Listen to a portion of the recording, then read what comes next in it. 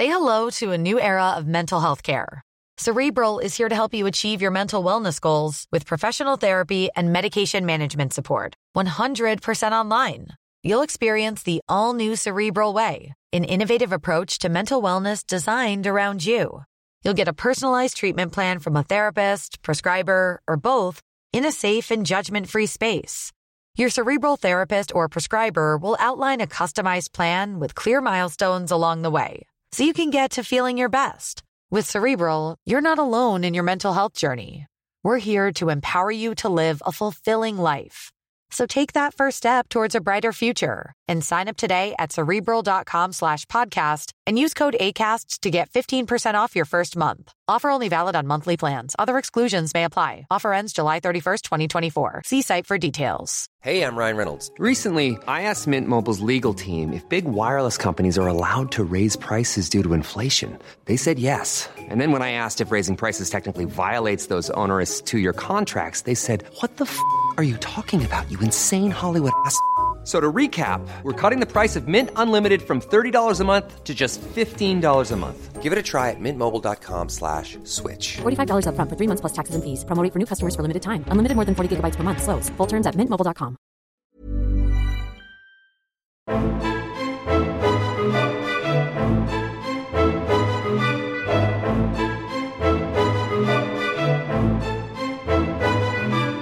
Hej och välkomna till Anja och Julias podcast avsnitt. Anja, du har koll på det här? 112. Och vad kan vi säga? Vi kan säga äntligen! Ja, och förlåt lyssnare för att vi inte har funnits här. Precis, äntligen och förlåt. Ja, varför har vi inte gjort det, Anja? Kan du ta din version först? Min version är väl att vi jobbar häcken av oss utan att klaga. Utan vi har haft väldigt, väldigt mycket. Precis som jag tror att många lyssnare känner igen sig. Den här tiden på året är ju fullsmockad för alla människor. Och jag har vi har haft premiär på Gåsmamman på C More och haft något event kring det. Och sen som är en tv-serie med Alexandra Rappaport i huvudrollen. Ja. Vad bra den var, Anja. Ja, det känns jättekul att göra ett drama, tycker jag. Jag har gjort mycket komedi på sistone och det var otroligt skönt att gå tillbaka till det som jag gillar allra bäst faktiskt att göra. Ja, vad roligt. Och sen så spelar jag ju den här Fröjdefull jul och jag har läst in inläsningar, korrekturläst och så sånt som jag har läst fel när jag har läst in själv den här Shopaholic-serien som jag har läst in klart. Det vet jag, för jag fick dina korrningar på våran gemensamma mejl. Ja, det var ju ganska många som du såg. Jag gick inte in och kollade faktiskt. Tänkte att oj där, tjenare. Men det kändes så här lite bra. Jag var med i din vardag. Ja, och sen så repar jag med Maria Blom ju. I hennes pjäs som heter En rackarns långhelg. Med Kajsa Ernst och Ann Petrén och Cardo Mirza och Omid Kansari. Och vi ska ha premiär på Klara-scenen på Stadsteatern sista januari. Och Maria Blom du har jobbat med Maria Blom och hon har också gjort flera filmer ju, om man inte vet vem hon är, med Masjävlar och Nina Frisk och lite så. Och hon jobbar ju, du har jobbat med henne så du vet ju, hon jobbar ju väldigt intensivt och otroligt roligt. Hon älskar karaktärer. Så hon jobbar jättemycket med. Så jag har en karaktär som pratar lite borska och underbett. Och jag hittade henne under en improvisation som vi gjorde. Hon är väldigt spänd och stora ögon också, glasögon. Och sen så är det några andra karaktärer som jag gör också. En som är som Carola. Allt är underbart. Hon är uppfylld av Guds ande. Det är så roligt, Anja, för att de karaktärerna sätter sig så bra. Så jag har en kollega som jag spelade en pjäs med, en Maria Blom-pjäs. Och det är så fort han ser mig och jag ser honom så tar vi bara karaktärspositionerna och dör. Ja. Det är så jävla roligt för de sätter sig i ryggmärgen. Ja, de gör verkligen det. Det är så häftigt med någon som inte är intresserad av inte prata av det måste bli äkta, utan jobbar med att hitta en karaktär och förhöja det till en egen liten värld. Det känns som att vi lajar runt och Ann Petrén är Massarin eller D'Artagnan och jag vet inte, det Loranga, Mazarin och D'Artagnan-världen. Alltså jag trodde vi var på musketörerna. Jag bara, fan vad coolt. Nej, riktigt så coola är vi inte. Vi Loranga, Mazarin och D'Artagnan och arga gubben. Ja, alltså, och du, vad har du gjort sen sist, baby? Jag hade deadline på, jag skulle läsa in Margit Sandemo-böcker igen. Så jag har läst in 10 böcker. Som är en annan serie, eller som inte är Isfolket, är det så? Det är hennes nästa serie som heter Häxmästaren. Aha, som är lite svartare än Isfolket kan man säga. Finns det lika många böcker i den serien? Som Nej, det är bara 15 och sen finns det en till. Bara 15? Ja, sen finns det en som har 20 böcker. Så håller vi på att bygga en ljudstudio här hemma. Och så har jag börjat jobba på teatern med Tobias Theorell. Som är min gamla klasskompis från Skara skolscen. Ja, det är jätteroligt. Han är regissör jättefin. Är en väldigt lång pjäs, Anja. Den är 158 sidor. Oj. Och för er som inte vet vad det innebär så är det... Alltså de längsta manusen som jag har haft har legat på 125 kanske. Men då snackar liksom... Hur lång kommer den att bli då, tror du? Ingen aning. Ja, men vad tippar du på? 3:20. Mm. Och sen har jag varit och kollat på min man som har spelat i Malmö hela hösten. I Toppet. Och det var skitbra. Och sen så... Om du tyckte det var dåligt skulle du kunna säga det här? Ja, nej, det skulle jag nog inte säga så mycket om det, tror jag. Jag skulle nog bara... Du skulle nog inte ens nämna att du hade varit där kanske. Och det var roligt för att jag är alltid så kritisk mot honom när han spelar. Han är den som faller, du vet. Man har alltid något att säga. Men man känner ju varandra utan och innan. Ja, man gör ju det. Ja. Men det här var riktigt bra för han gjorde en rolig karaktär. Han var så jävla rolig. Vad kul. Jag glömde av att han kan vara så skojsig. Det var så länge sedan jag träffade honom. Och sen så har jag jobbat med ett långfilmsmanus nere i Lund. Ja, just det. Så det har varit som du sa, jätteroligt och väldigt mycket. Och sen så julavslutningar. Ni kan det här, lyssnare. Julavslutningar för barnen och Lucia-sånger. Och avslutning på piano. Och min dotter som går på AF, alltså Lucia är ju sinnessjukt. De har ju spelningar överallt. Just det, de blir liksom engagerade av olika ställen. Ja, så det är jättekul. Men nu har jag längtat efter dig. Vet du vad, jag har saknat våran podd väldigt mycket. Jag med faktiskt. Den är vår lilla oas i denna kaotiska värld.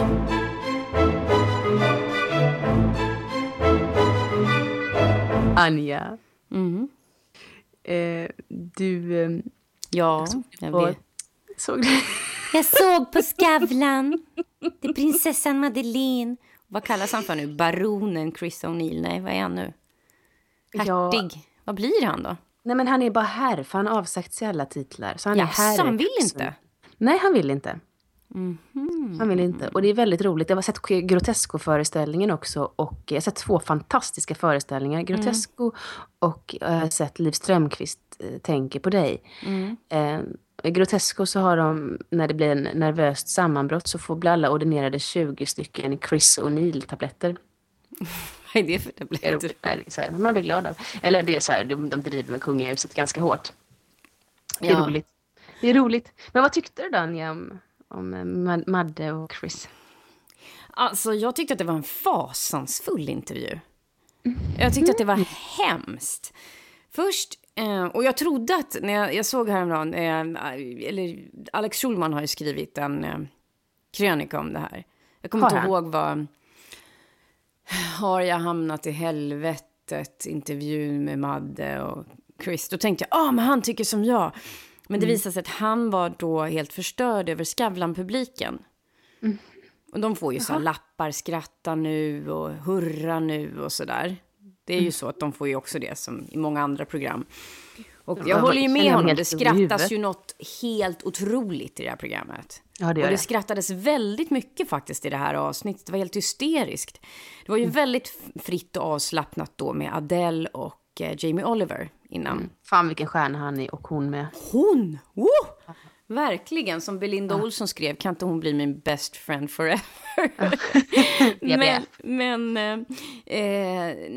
Men även då var det så här, jag har tyckt det jag tycker om Skavlan, men jag har tyckt de sista omgången att det Det är som att man letar skratt hela tiden. I alla intervjuoffer ska få, eller offer, men alla de som blir intervjuade, de ska vara så snärtiga. Och det är som att man har sagt till dem, kom ett roligt avslut där. Och jag tycker att det har gått till överdrift. Så det var det Alex Schulman tyckte. Han tyckte han var galen av publiken och trodde att han hade hamnat i helvete för de skrattar åt nonsens liksom. Vad tyckte du då? Vad jag tyckte att det var levande när det var Jamie och Adele. Och sen kommer Chris och Madeleine in och det blir så styltigt, jättetråkigt ämne. Småbarnsförälderi. Jag menar, hur kul är det på Skavlan, ärligt talat? Jag kan hålla med om det. Mesiga frågor från Skavlan. Och sen upplevde jag att hon, som jag alltid upplever med henne, att hon är väldigt olycklig. Men sen kom jag på efteråt att hon kanske är olycklig i den här rollen. Att vara i intervjun. Hon behöver ju inte vara olycklig privat, men att hon upplevs som en krutdurk som håller på att sprängas av sorg, tycker jag. Jag tycker alltid det är som att hon är bakom en grå slöja som bara som hon vill riva åt sidan. Men det kan ju hända att det är så just i den offentliga sammanhanget när hon är intervjuad eller man gör någon så här julprogram om dem, att hon inte gillar det. Jag vet inte. Ja, min tolkning var, jag tror att de har ganska mycket restriktioner vad de får och inte får prata om. Det är så jävla löjligt, tycker jag. Ja, men de tror har det, att tror jag. Drottningen av Danmark tycker det. Nu är jag riktigt arg här, förlåt. Ja, men jag hör det. Men jag är inte färdig än. Så du får vara tyst och hålla din ilska inombords. Ja, men jag är inte heller färdig än, men varsågod. Gud vad roligt. Vi blir så här lite bittra på varandra här. Vad roligt.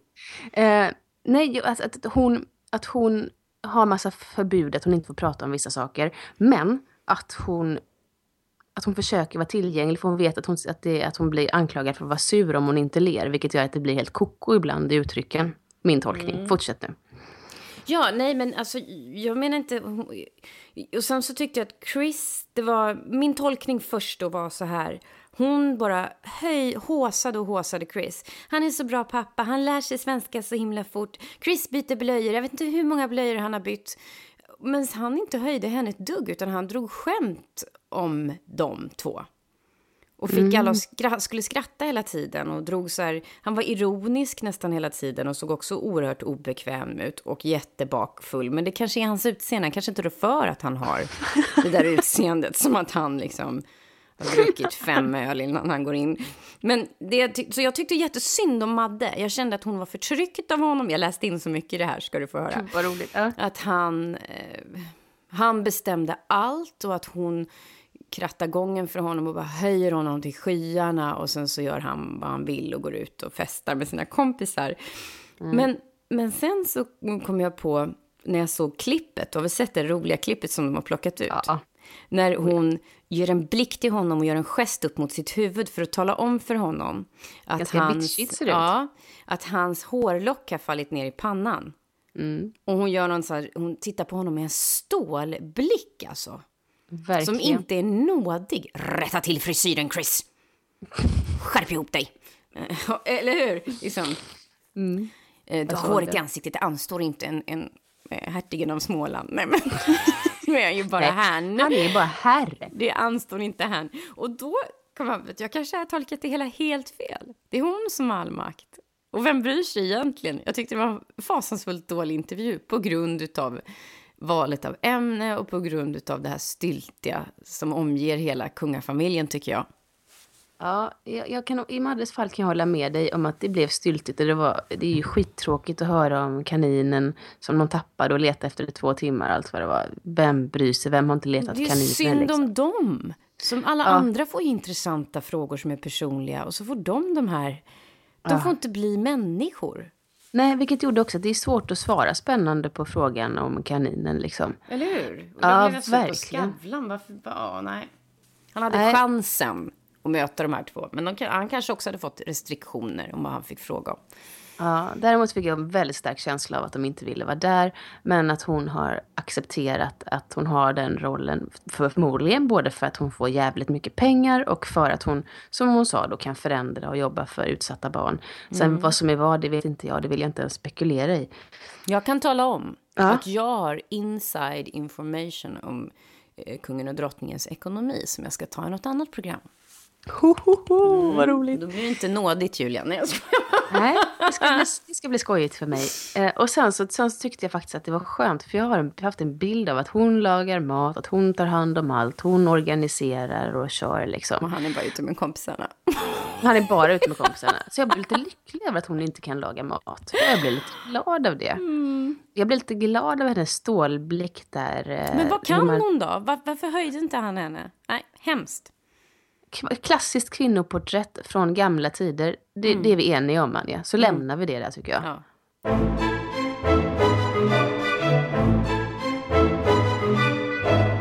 Nu är jag jävligt spänd för att jag vet temat på ditt nästa ämne.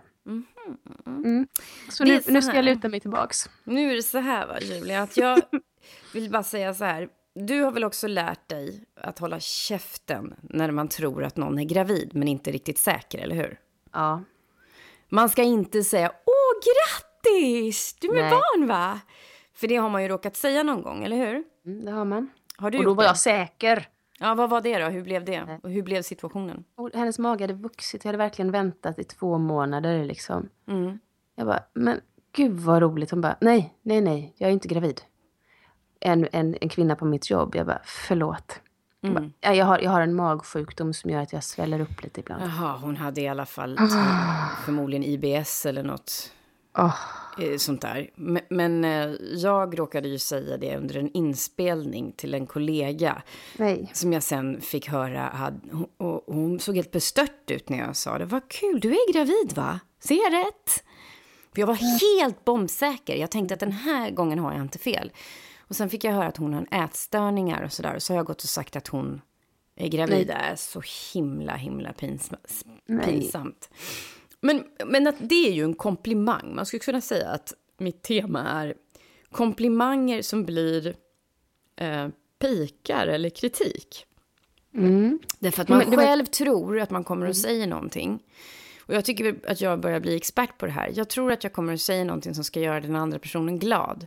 Och så gör det den ledsen för att den tycker helt annorlunda associerar annorlunda kring det jag säger. Typ som när Stoffe tog en bild på mig och det såg ut som jag hade ett fetarsle, alltså laggårdsdörrarsle och säger, men gud vilken röv. Och till det bara, gud vad snyggt. Och jag bara, va? Det är mode nu av stora arslen helt enkelt. Ja, men precis. Det är ju det är Kim Kardashian och de här som har ändrat det. Och det är ju fantastiskt. Ja. Men till exempel så när jag var i Trollhättan för flera år sedan. Jag har ju pratat här i podden lite om min dysmorfofobi. Alltså att jag har inbillad fulhet. Jag tycker att jag är fruktansvärt ful ibland. På riktigt. Jag går ner i riktiga svackor. Där det blir... jag överdrivet detaljseende och snör in på detaljer i mitt utseende och blir väldigt självcentrerad. Det kommer ganska sällan ibland och ganska ofta ibland. Men för jättelänge sedan så var jag nere i Trollhättan och spelade in en novellfilm med Gustav Skarsgård och jag spelade syskon och Ann Petrén spelade våran mamma som har döende i cancer och vill få dödshjälp. Det var jättelänge sedan. Och jag spelade en tjej som är mycket smink, som var en sån emo-tjej. Så på morgonen när jag kommer ut i studion där jag ska sminkas, då står det en så här passartjej som gör sitt första jobb på en filminspelning. Och så säger hon, och hon vet ju inte om, precis som jag inte visste om att den där andra tjejen hade en ätstörning, så vet ju inte hon om att jag har inbillad fulhet som problem. Så säger hon, och därför alltid sminkar mig. Och då så säger hon så här, men gud, är det du, Anja? Herregud, för jag står och sminkar där 7:00 på morgonen, rödögd och svullen i ögonen.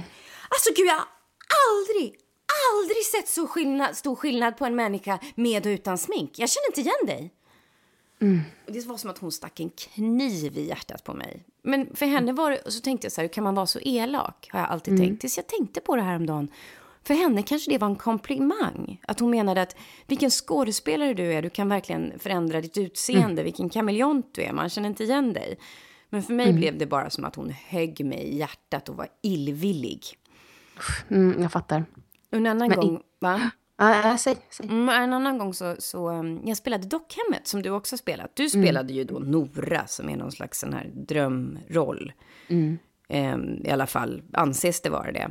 Och så finns det ju en annan tjejroll, den som är Kristin, som är betydligt tråkigare. Hon står för det här jordbundna, tillbakahållna. Ja, om man har sett Raskens så skulle man väl kunna säga att Raskens fru är den här tråkiga, jordnära. Och sen så är Negårds Anna. Hon är den här vilda som vill bli fri, som man kan känna igen sig i faktiskt. Just det. Den andra har man väldigt svårt att känna igen sig i, tycker jag. Och då så kommer en regissörskollega när vi ska äta lunch och vi håller på att repa den. Och så kommer de bara fram till mig. Och du ska spela Kristin. Alltså jag tänkte, ett bättre val kan man ju inte göra. Du passar så himla bra som Kristin. Och jag höll på liksom att strypa henne. För mig var det som att säga, du är så jävla alldaglig och tråkig. Så att bättre roll för dig kan man inte hitta, din tråkiga jävel. Och den rollen som är så jävla svår. Den är faktiskt den svåraste jävla roll som finns. Den var svår att göra. Den är svår. Ja. Ja, det tog ju du såklart att hon tyckte att du passade perfekt för den för att du var så tråkig. Ja. Istället för att fan vilken skådis det är som pallar den. Men det värsta är ju när man säger att någon är lik någon. Det kan ju vara farligt. För jag kan ju säga, nu det är ju många som säger att du är lik Grace Kelly, eller hur? Ja, för det var det i alla fall innan jag fyllde 40 och allting lämnade. Vilket jävla skitsnack. Du sitter som 30. Ja, i alla fall. Ja. Men det är ju väldigt svårt att tro att du skulle tycka att Grace Kelly var ful, eller hur? Ja, det gör du ju inte heller. Så nej, det är ju verkligen, eller om någon tanten som kom fram till mig som jag berättade om i avsnitt 1 av våran podcast. Hon som sa, är det du som är med i Titanic? Ja, just det är ju en fantastisk komplimang. Då blev du inte ledsen, Anja. Nej, och det är också, det säger alltid Emil Almén, du är så lik Kate Winslet, det är så gulligt. Det är ju en komplimang. Men sen har en del sagt, inte så mycket längre, men för några år sedan, att jag är väldigt lik Sarah Jessica Parker i Sex and the City. Och för mig är hon så extremt inte attraktiv. Nu känns det elakt att prata så här med en annan kvinna. Men du vet, min första association är att hon ser ut som Björn Borg. Och jag har ju redan komplex för att jag ser ut som Björn Borg, tycker jag. Oj. Och även Art Garfunkel. Men det här har vi varit till och min störning. Men så det tog jag aldrig som en komplimang. Fast de som sa det menade det ju som en jättekomplimang. Och nu när jag för första gången har sett lite Sex and the City så kan jag säga att hon är jättecool. Det är ju en komplimang. Ja, men jag tyckte inte det. För jag hade bara sett stillbilder på henne innan. Jag har liksom aldrig sett henne agera. Ja, men så att jag vet ju att man inte ska säga såna där saker. För det kan tas emot fel. Men så här ändå, vad gör du? Berätta. Ja, nu ska jag berätta om... Ja, bara på några veckor här så har jag gjort det här 4 gånger då. Och 2 gånger togs det emot väldigt illa. Och 2 gånger så vet jag inte. Oj, vad roligt. Först det finns en otroligt snygg kvinna här i Hammarbyhöjden. Hon är liksom den snyggaste mamman på hela skolan. Snygg, vad är snygg för dig nu? Fotomodell. Lång, mörk, ljus, lång, brunhårig, höga kindben, skitsnygga kläder, så här, du vet, lite boho, snygg så, syns att hon har egen stil och går alltid med högburet huvud och har 3 barn och ja, jag har alltid tyckt hon är jättevacker, att hon är väldigt, väldigt lik den italienska sångerskan som var gift med franska presidenten Carla Bruni. Hon är ju skitsnygg. Ja, sångerska. Jag har någon skiva här med henne som Jona tycker jättemycket om. Hon är på franska. Och så jag har aldrig, hon verkar lite så här högdragen så jag har aldrig vågat prata med henne riktigt. Men så har jag börjat säga hej lite sådär. Och sen så när vi stod vid grillkiosken en dag så stod hon vid rondellen lite längre bort med 2 av sina barn. Och så hejade vi och så tänkte jag ska gå fram och ge henne en komplimang en sån här gråmulen dag. Så jag säger, vet du är så himla lik Carla Bruni. Och jag tänker att hon ska le och bli glad. Och så tittar hon på mig jättekonstigt. Bara, jaha. Ja, alltså du vet den italienska sångerskan som var ihop med... Vad fan hette han, den presidenten? Det var inte länge sedan. Eller, nej, men det kommer. Det är pinsamt att vi inte kan det. Nej, men jag googlar på detta här om dagen. Förlåt. Ja, i alla fall. Och så tittar de konstigt. Och det blir jättekonstig stämning. Och hennes barn, för vem är... Alltså, tycker du? Sarkozy. Ja. Sarkozy, ja. Alltså, jaha. Ja, okej då, säger hon surt. Och verkligen surt. Och jag tänker, gud, hon tror att jag står här och hånar henne. Och så säger ett av barnen, vem är Carla Bruni? Ja, men det är en jättevacker, säger jag då, för att hon ska förstå att, att hon är vacker. Jättevacker sångerska från Italien. Ja, du menar förstås, men du kanske menar väl, men ja, ändå. Ja, men det är klart jag menar väl, hon är ju fantastiskt vacker och det är du med, säger jag. Vid den här jävla korvkiosken i Hammarbyhöjden en gråmulen dag. Ja, du kanske tycker det, men ja, då tycker inte du det. Nej. Och då blir det som att tycka att Grace Kelly är ful, tycker jag. Ja, det håller jag faktiskt med dig om, Anja. Det där förstod inte jag. Nej, så hon kanske är så högdragen som jag tror att hon var. Men jag tror inte det. Men sen gick jag hem och tänkte, Carla Bruni, kan du komma på någon annan artist som liksom heter något liknande, en sångerska? Nej, det kan jag faktiskt inte. Kanske tänker att jag menar, vad heter det, Björn Borgs förra tjej. Loredana. Nej. Du är så jäkla lik Loredana. Men hon är ju född 67, hon närmar sig 50. Kan det vara det? Hon är mycket yngre, eller vad är? Ja, precis. Hon kanske är en 10 år yngre än henne, att hon tycker att, men ja, jag vet inte. Ja, så där borde ju jag ha lärt mig då. Men... Nej, det där får ligga på hennes konto, bestämmer jag. Ja, det får ligga på hennes konto. Ja. Hon var konstig. Men jag borde ju lärt mig då någonting. Dels av mina egna upplevelser av att bli jämförd med någon annan som jag inte tycker är så snygg. Och sen då av att jag gjorde bort mig här, verkligen. Även om jag tyckte att det var en sån här person som alla människor i hela världen ville se ut som. Nej, men då så... Och nu handlar det inte om att vara lik någon, utan nu... Nu traskar du vidare och ger nästa komplimang, eller? Ja, precis. Komplimang. Jag drar en slutsats som är alldeles väldigt förhastad. Vi har kollationering på en rackarns långhelg. Och då på kollationeringar, alltså när man läser igenom pjäsen för första gången tillsammans, det är alltid den första repdagen nästan jämt. Och då är producenter, ibland är teaterchefen där, man får fika och bullar, alla skådisar, regissör, scenograf, kostymör, maskör, alla är där. Och producenter och de som jobbar med PR och fotograf, så allting så. Och så vi har det och alla går och hämtar sina bullar och man hälsar på alla som man inte har jobbat med förut i huset. Nu börjar jag ha jobbat med de flesta och då är det en kvinna som jag har sett i huset förut men som jag inte har hälsat på. Så vi hälsar på varandra och jag kommer inte ihåg vilken avdelning hon jobbar på, kanske inte ska säga här heller. Och hon presenterar sig, låt oss säga att hon heter Mia Kessel. Vi hittar på det. Det är ju ganska speciellt namn. Det blir ett speciellt efternamn. Och jag har bara hört det en gång förut. Och det är nämligen på en motspelare i en annan pjäs som jag har spelat i. Och låt oss kalla honom då för Rickard Kessel.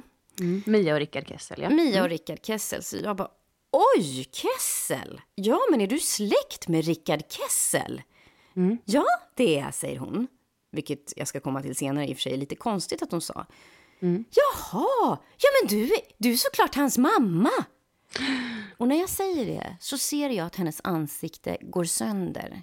Någonting bakom ögonen går sönder och det syns i hennes ögon. Och hela ansiktet faller ihop. Och jag snabbt, på en millisekund säger jag, försöker jag räkna ut hur jag ska rädda det här. Och då säger jag, nej, det kan du såklart inte vara. För då skulle ju du ha varit 10 år när du födde honom. Och det kan man ju inte vara. Och hon skrattar med. Och det visar sig ju då. Då säger hon, nej, vi har varit gifta. Vi har barn ihop, men vi är skilda.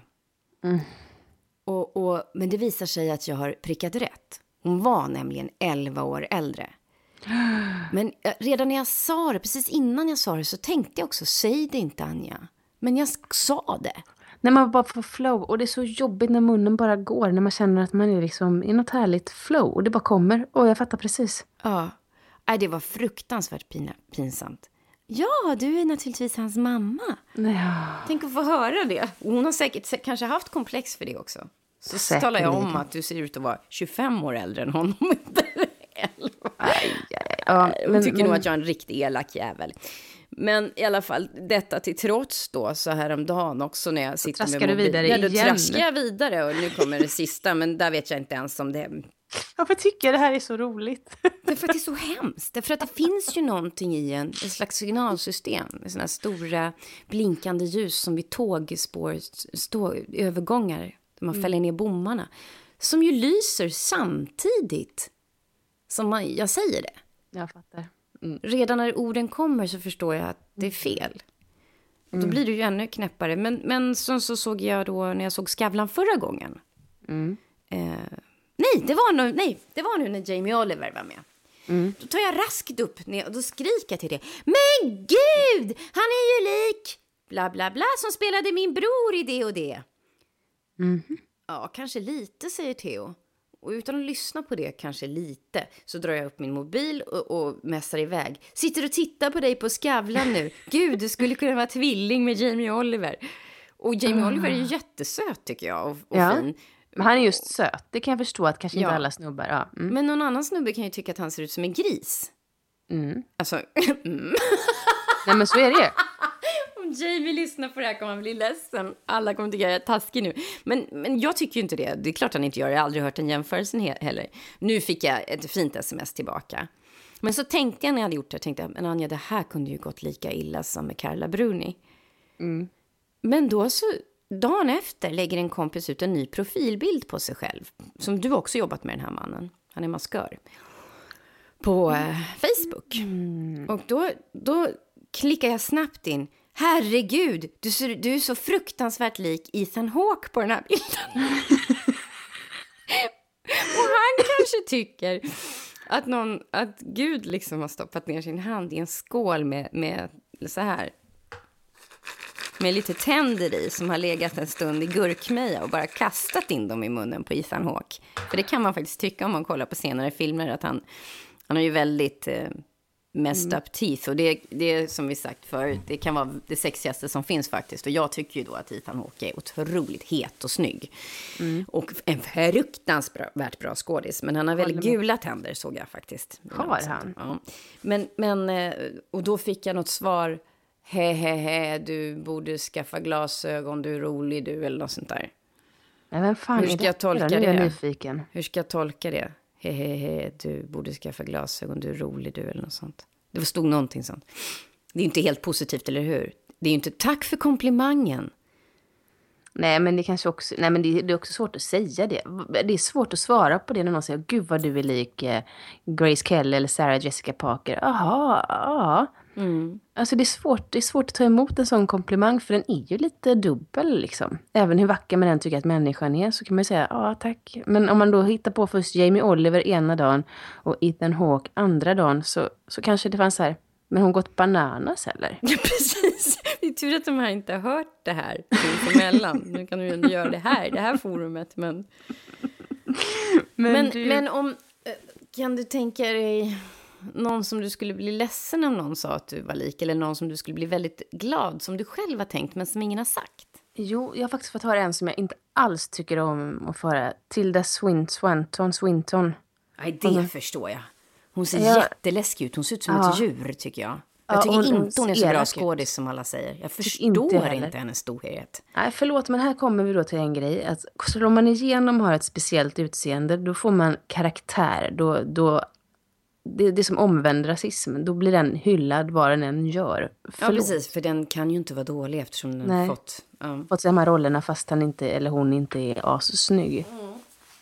Så att, nej, det tycker jag var jobbigt att höra. För jag tycker hon ser ganska obehaglig ut. Jag håller med. Jag tycker inte heller hon är så bra skådis. Jag förstår inte all storheten. Och jag vill verkligen inte se ut som henne.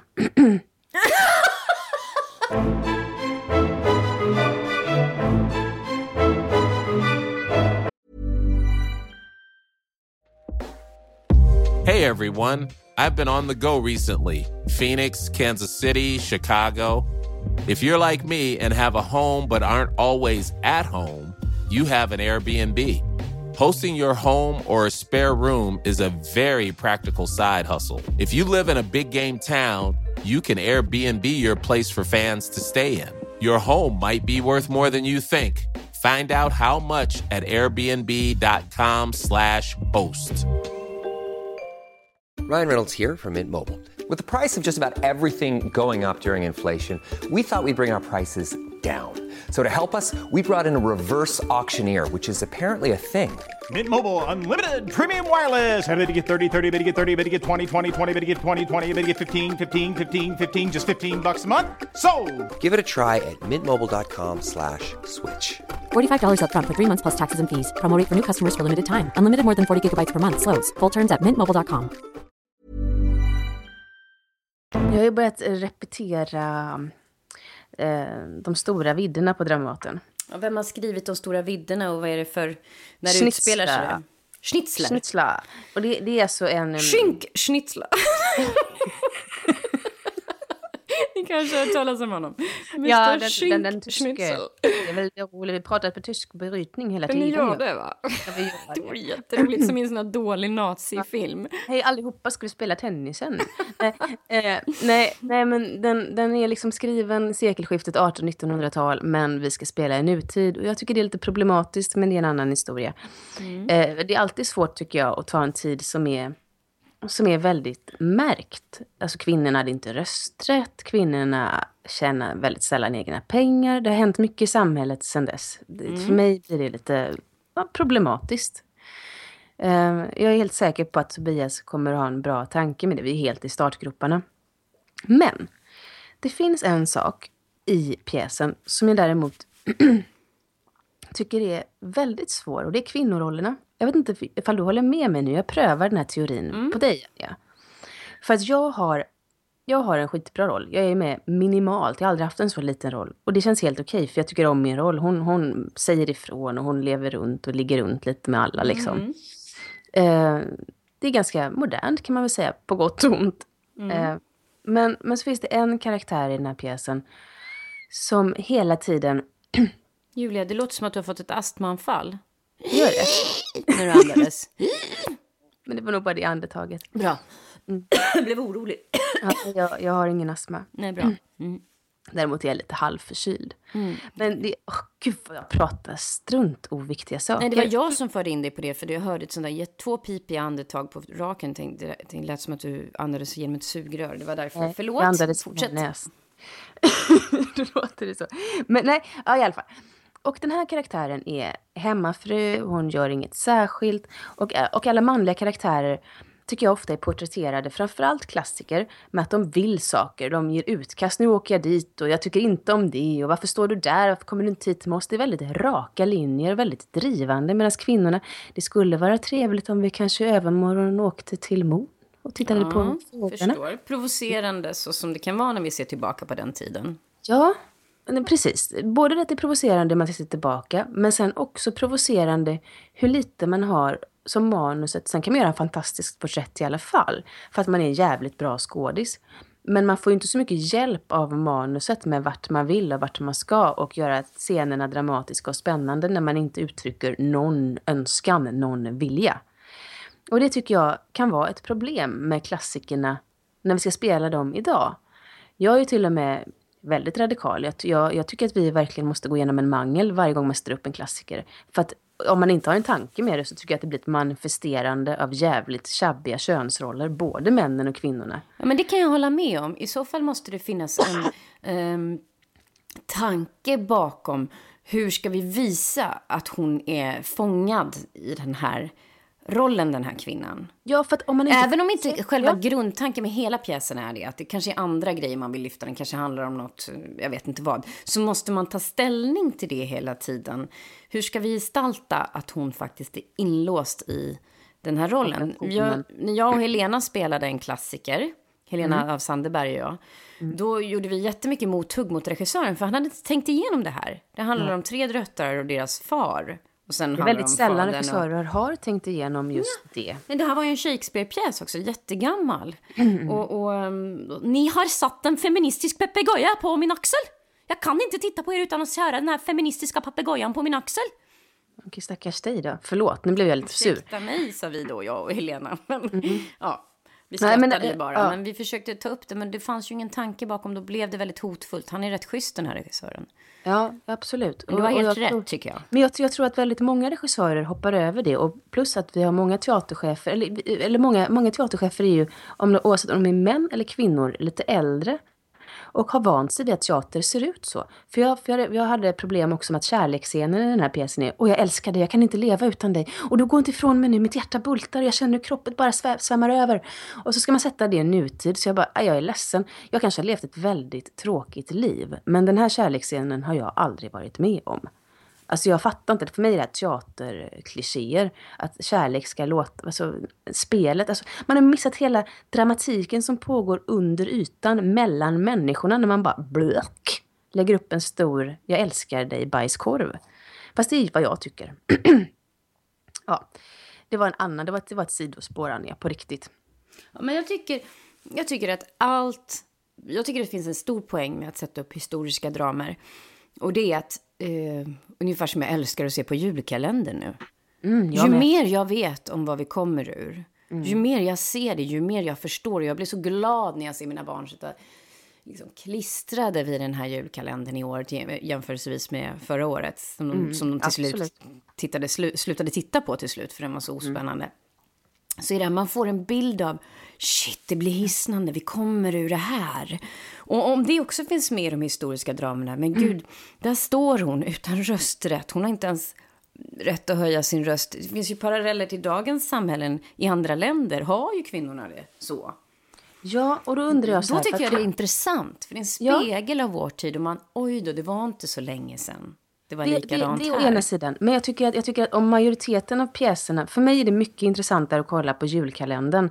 Där de kommenterar tiden, där de pratar om den, reflekterar över den. Och då blir det väldigt tydliggjort. Men när man paketerar in det här i vackra fodral, snygga kostymer och inte har någon tanke bakom. Där man inte har någon avsändare, eller man har ingen riktig avsändare. Vad vill vi säga med det här? Ja, men är det inte så att vissa historiska dramer också inte är så himla bra? Och så sätter man upp dem i alla fall, för man ska sätta upp det här. Ja, utan tanke. Men jag har framförallt problem med kvinnoporträtten för jag upplever ibland att man manifesterar tjabbiga könsroller mer än att man säger, shit, kolla hur det var då liksom. Ja, absolut, jag håller med dig. Ja. Feministiska papegojor här. Ja, 2 stycken feministiska papegojor sitter och skriar på axeln. Och nu må jag ta upp min nästa spaning, Anja. Ja, jag kan ta den på tyska istället, det blir mycket mustigare för dig att lyssna på. Ja. Har du läst någonting av krönikören Johan Kroneman som skriver mycket i DN? Ja, det har jag. Och jag läste hans senaste hyllning till Magnus Råsman, var det senaste jag läste i Gåsmamman. Vad spännande, för jag har nämligen gjort en spaning på honom för att med hjälp av några kvinnliga kollegor som vi har, Anja, så har vi haft en tråd på Facebook, eller hur? Har vi haft? Det har vi haft. Så började de diskutera huruvida han är en hemlig tråd alltså, som inte har varit ute i allmänheten. Nej. Huruvida han är jämställd och hur han hyllar män och kvinnor väldigt, väldigt olika. Och då tänkte jag, det har jag ju läst. Jag har själv fått med en riktig drapa av människan en gång. Har du? Ja. Vad skrev Johan Kroneman då? Att det var otrovärdigt, att jag var dålig och hade dålig replik. Och det är så paradoxalt, för det var en av de där grejerna. Det var en novellfilm. Men fantastiskt begåvad regissör och manusförfattare som verkligen kunde skriva dialog. Så jag var så mallig över den här novellfilmen. De får aldrig så mycket uppmärksamhet, men det var verkligen en sån som jag bara, kolla på det här, sa jag till min agent. Jag tycker det här är så bra. Det ratar han, framförallt mig, inte min manliga medspelare. Alltså Kroneman, ja. Och då har jag tagit fram lite olika kröniker. Jag tänkte gå tillbaka så långt. Nu historieätaren här, Anja. Nu är vi på 2011. Och Bron hade precis gått sin första säsong. Då skriver Kroneman så här. Det är en lång krönika, så jag väljer bara utdrag av den. Han diskuterar Bron och så säger man... Det är ju Kim Bodnia och våran kära vän Sofia Helin hade huvudrollerna då i första säsongen, måste det vara, va? Exakt, och då skriver han så här. Man får nog lägga till skådespelarna också, som till 100% hade letat upp kärnan i sina karaktärer och aldrig släppte dem. Att Kim Bodnia skulle göra det med sin Martin behövde man aldrig tvivla på. En av Nordens bästa skådespelare. Att Sofia Helin skulle lyckas hålla en så exakt nivå på sin väldigt komplicerade och komplexa Sara, har han skrivit då, det är Saga. Det var en bedrift. Så avslutar han krönikan. Så han är en fantastisk skådespelare och hon har gjort en bedrift. Ja. Det hade man inte trott om henne typ. Ja. Nej, precis. Och sen avslutar han krönikan så här. Och så Dag Malmberg. Fantastiska Dag Malmberg. Som Sagas chef Hans. Han har inte ett falskt tonfall. Han har sett att hasa sig fram när han inte glider, väntar, lyssnar. Ge honom det största pris som finns, utropstecken. Det var en ganska tydlig diskrepans mellan man. Och det är ändå Saga Norén som är bron liksom. Det är hon som har fått priser över hela världen. Det är hon som de ringer från Hollywood till. Men det är lite som att han vill säga i den här intervjun, eller i den här krönikan, se vad jag har sett. Se hur bra vad jag kan se som ni inte har sett. Precis. Och nu vill jag gå vidare till nästa. Nu hoppar jag, det är ett tidshopp till för några månader sedan när Modus hade premiär. Det var inte en av Kronemans favoritserier. Och det måste Modus på TV4 då. Med Linda Kinnaman och Henrik Norlén i huvudrollerna. Man kan väl säga att den också har den säljer samma grej som många tv-serier säljer. En man och en kvinna på en bild som ser ganska bistra ut. Ja, precis så är det. Då skriver han lite tvetydigt. Och de här manliga regissörerna för Bron fick väldigt mycket cred. Modusregissören får fint tänkt men nådde inte ända fram. Sen skriver han: Melinda Kinnaman växer med uppgiften och är aldrig dålig. Men har väldigt svårt att fylla ut hela kostymen. Men på en stor fest blir en känd tv-kock mördad. Enda vittnet är Inger Johanna. Det är du som är den kända tv-kocken, eller hur? Ja, precis. Ja. Fick jag med mig själv här. Fan vad gott. Ja. Den enda som blir vittne till det här mordet då, det är Melindas dotter i filmen. Man hittar ytterligare några kroppar och tillsammans med kriminalaren Ingvar Nyman, Henrik Norlén, mycket bra utropstecken. Där fick Henrik en väldigt fin recension. Melinda fyller inte ut kostymen. Har du någon aning om vart jag är på väg? Vart är vi på väg? Du är på väg till Magnus Råsman nu, va? Nej, jag är faktiskt på väg till dagens krönika. Men jag ska till Magnus Råsman väldigt snart. Jag tänkte faktiskt Vi ska till dagens krönika om där han löjliggör Madeleine och Chris O'Neill. Det kan man ju göra om man vill. Men framförallt hennes pimpinetta sätt att röra på håret och allt det där. Men det har jag ingenting emot. Nej. Det måste jag säga till mitt försvar. Ingenting emot hennes sätt att röra sig eller vara som person. Det var mer deras relation som skrämde mig. Ja, han tyckte det var töntigt alltihopa. Hennes flippande med håret och Chris utvikningar. Han tyckte bara det var löjlig tv. Men det finns som tur är annat att lägga ögonen på. 1,5 miljoner Netflix-abonnenter kan redan nu se Stellan Skarsgård i brittiska kriminaldramat River. Jag har aldrig sett som jag och Theo nu bestämde oss precis nu för att vi ska börja se på fredag. Bra, det kommer Kroneman gilla. Skarsgård, bättre, större, mer naken, avklädd, avskalad, komplex, komplicerad, konfunderad, handfallen, förbryllad, hjälplös än någonsin. Gud, jag skräks. Stellan Skarsgård, inte för berömmet, utan jag kräks för att han aldrig läst en sån recension om en kvinna. Nej. Någonstans i hela mitt liv har jag läst en sån hyllning till en kvinna. Nej, lyssna här då. Omdömet fantastiskt känns fjuttigt, överjordiskt bra däremot. Då närmar vi oss sanningen på avstånd, långsamt. Stellan Skarsgård. Utropstecken. Det är mycket utropstecken med männen. Alltid utropstecken. Det är det inte med kvinnorna någon gång. Men vet du vad det här slår jag an där. Vi pratade om i en av de tidiga poddarna den här reflektionen. Av det här behovet av.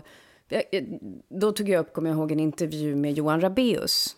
Där man hade fotat honom så att fårorna kom fram och skuggor i ansiktet. Jag älskar Johan, så det har ingenting med Johan att göra. Utan det har bilden av Johan. Bilden av den manliga skådisen. Och så står det i DN, det var länge sedan. Och så står det, den väldige. Och så är det en bild av honom. Den väldige, den mystiska, den stora alfahannen som alla andra hannar vill följa. Den bilden som man hela tiden i en viss generation män, inte alltid liksom nu tycker jag, men har ett sånt stort behov av att plocka fram då, framförallt om det finns en begåvad kvinna bredvid. Ja, men så är det ju. Och nu kommer vi till den här, alltså Alexandra Rappaport, våran kära vän, och gåsmamman som du med, Anja.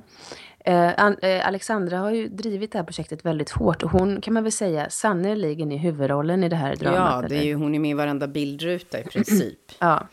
Johan Kroneman ska skriva om gåsmamman, lägger ut en stor bild på Magnus Råsman, en eminent skådespelare. Jag Jättebra säger ingenting om någonting utav det andra. Jag håller med, jag tycker Magnus är grym alltså. Ja, Johan Kroneman. Äntligen aktas Magnus Råsman som en av våra bästa. Stor bild på Magnus. Och då ska tilläggas att gåsmamman är 8 avsnitt tror jag, varav Magnus Råsman är med i 1,5. Ja, och det kommer han till. Spoiler alert. Ja. Det kommer han till också. I nya svenska dramat Gåsmamman spelar Magnus Rosman på kort tid skjortan av de andra. Så börjar det. Att Rosman till exempel har hård konkurrens från en lysande Alexandra Rappaport. Det ger han henne. En spännande kundler och bla bla bla bla. Också att det skulle vara en konkurrens mellan... Ja, listan kan bli hur lång som helst. Gör Johans insats ännu mer imponerande. Och bland birollerna, får jag fråga, är det inte så att han bara skriver män där? Jo, Andreas Kundler, Ivan Mattias Pettersson och en magnifik Tommy Körberg. Ja, han tar inte upp mig, han tar inte upp Grynet Molvig, han tar inte upp Lisette Pagler eller Susse Thorsson. Ingen av oss är ens nämnda att vi existerar i serien. Exakt. Och han avslutar så här. Magnus Rosman behåller vi i fortsättningen i alla andra serier han är med i. Långt in i serien, minst till säsong 6, uppfattat, frågetecken, utropstecken. Förstår du hur dåliga krönikor vi kommer få av honom nu? Ja, men det gör inte. Det får vi ändå. Ja. Nu ska jag faktiskt avsluta med att återkomma till nutid och med Bron. För att han har varit på Bron mycket, Kroneman. Han skriver så här. Hela Sofia Helins tolkning av Saga Norén har ju från dag 1 varit ett vågspel och på gränsen. Jag är inte helt glad i att hon i 3:e säsongen blivit ännu mer stum och obenägen och oförstående och mer än hälsosamt socialt handikappad. Men det finns några mindre roller som är mindre bra. Några fungerar till och med inte alls, men det hörs inte. Sofia Helin lyser som Polstjärnan. Här är det först så gör han ner henne, sen så lyser hon som Polstjärnan. Dag Malmberg är underbar. Sagas nya kollega Henrik spelas oroväckande helt fullt ut av Ture Lindhart. Fantastiskt, utropstecken. Så småningom dyker också Maria Kulle upp som strängt torrt polisbefäl och hon är lysande i all sin kärvhet. Här kommer vi över fuckable age då. Alltså om man ska prata om så. För jag har sett honom skriva bra om några kvinnor som har passerat 55. Så är det. Min spaning här då är ju ganska tydlig. Vad är det för fel? Varför kan man inte hylla kvinnor? Varför ska kvinnor göra ner kvinnor och män hylla män och ibland göra ner kvinnor? Och i det här fallet så har jag gjort en liten... Jag låg och tänkte på det här och funderade på vad det kan vara. Och jag kan känna igen mig själv i det här när jag inte kan ge någon en komplimang, ge någon... Fy fan vad roligt för dig. Eller vad det här var bra. Och det handlar ju om en tagg som sitter i mig. Något obearbetat som fan jag hade också velat. Eller han påminner mig om min förra pojkvän som aldrig sa något positivt. Så jag har svårt att ge det. Det är obearbetad sorg, den där snårheten ofta för mig. Att jag har varit med om saker som har gjort att jag inte förmår bättre. Som jag har jobbat fruktansvärt hårt med, Anja. Ja, det har du. Det vet jag. Och du har kommit väldigt långt. Tack. Med min harm mot teatern och all ilska och frustration. Att go the other way. Att fake it till you make it när det känns motigt. Och i annat fall kanske bara vara tyst en liten stund. Men jag tror att kvinnor, vi har ju levt ganska länge under ett ganska hårt förtryck kan man säga genom alla tider. Vi har fått lära oss att man ska vara lite rädd och lite anpassningsbar. Vi är det fysiskt svagare könet. Alltså även ifall vi har levt i en väldigt medveten era så finns det fröet kvar. Vi har varit tvungna att lära oss motgång, de flesta av oss, för annars hade vi gått under. Jag tror att män i mycket större utsträckning kan bara klampa på och inte behöva bearbeta sina sorger. De har också något att vinna på att lyfta en annan man till skyarna. Ja, det är som att de höjer hela sitt eget släkte då på något sätt. Ja, men nu är jag fruktansvärt generaliserande. Jag pratar absolut. Jo, men det är jag också. Jag pratar inte alls om alla män. Men just nu pratar vi om Johan Kroneman faktiskt. Och en hel del andra manliga recensenter måste jag säga. Ja, och därför tänker jag så här. Kan inte jag låta bli att tänka, vad är det han har varit med om som han inte har sörjt, som han inte är förlöst i? Är det liksom en gammal flickvän som dumpar honom brutalt och hårt? Är det någon han inte fick som han var väldigt kär i? Var hans mamma inte snäll? Vad är det som gör att han tycker att kvinnor är så läskiga? Eller har han stött på några kvinnliga skådespelerskor som inte har brytt sig om honom? Ja, och män gör ju så om kränkthet är lite förbehållet mannen tycker jag. Ofta, som i den här pjäsen som vi gör nu. Där går männen ut och duellerar när de blir svartsjuka på varandra. Det är ju så löjligt så att man orkar inte. Vadå duellera? Bearbeta din sorg och gå vidare för fan. Ja, men det är ju som den här manliga skådespelaren som jag har härmat några gånger som sa, har du mjölk i pattarna eller och det här till mig. Får man suga på dina pattar? Det som hände var ju att när han kom nära mig och blev sårbar sen, vi hade ett långt samtal, då det visade sig att vi har liknande problematik på vissa områden. Och då så trodde jag att, som alla människor, att nu känner han förtroende för mig. Nu har vi blottat oss för han. Men istället så kommer den här skräcken för att en kvinna ska... Jag tror att han har varit med om det. Att någonting med modersgestalter och så vidare och så som har... Att det är hans gamla skräck för att bli dominerad av en kvinna. Hjälplös inför en kvinna. Så då hade jag en tanke då, Anja, om vi ska ta den här manliga suga pattarna skådisen och Kroneman, du och jag, våra fantastiska kvinnliga nätverk. Och liksom stå där stabila och gå fika med dem och säga att, ja men vad fin du är. Och sen så tänkte jag, det är en skitdålig idé. De får fan gå i terapi och ta hand om sina egna sorger som vi andra människor. Punkt. Det tycker jag. Så lämnar vi den väldige kronikören därhän.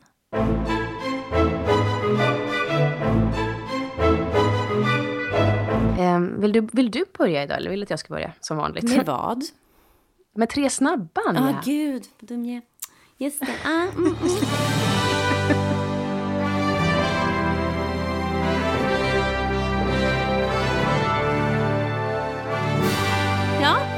Jag vill fråga dig så här.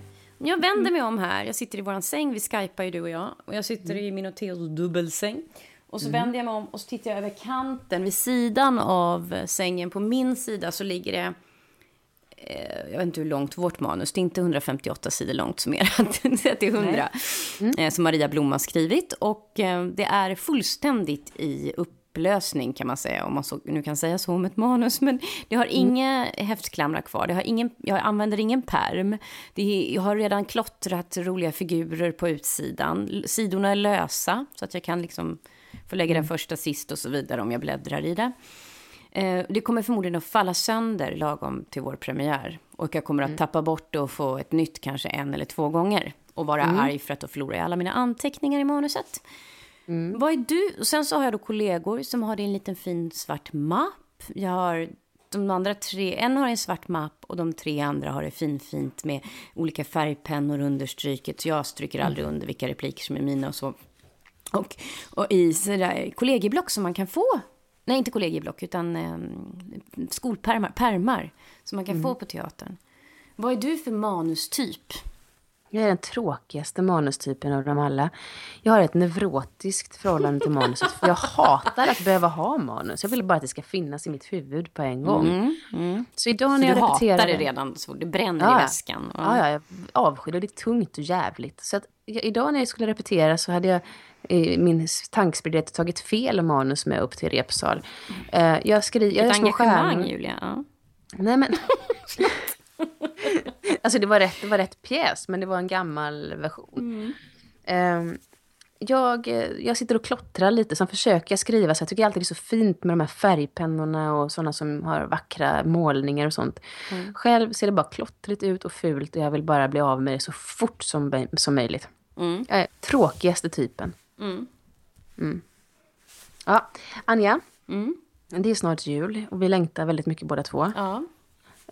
Har du planerat in att se några filmer i jul? Och i så fall, vilka ska du se? Ska du se om eller ska du se nytt? Vi ska se den sårbara, den väldiga, den lysande, den geniala, den... Ja, det är futtigt, Anja, det är futtigt. Ja, det är futtigt. Det finns inte ord nog. Jag ska se The Firm med Stellan Skarsgård, och jag har bestämt mig för att plöja den serien. Ja, jag läste nämligen en skitbra recension av en som heter Johan Kroneman. Nej, jag ska bara... Ja, vilket fall. Jag kommer också in på julfrågor nu faktiskt, mina 2 sista. Vilket julpynt, Julia, hamnar aldrig i din gran?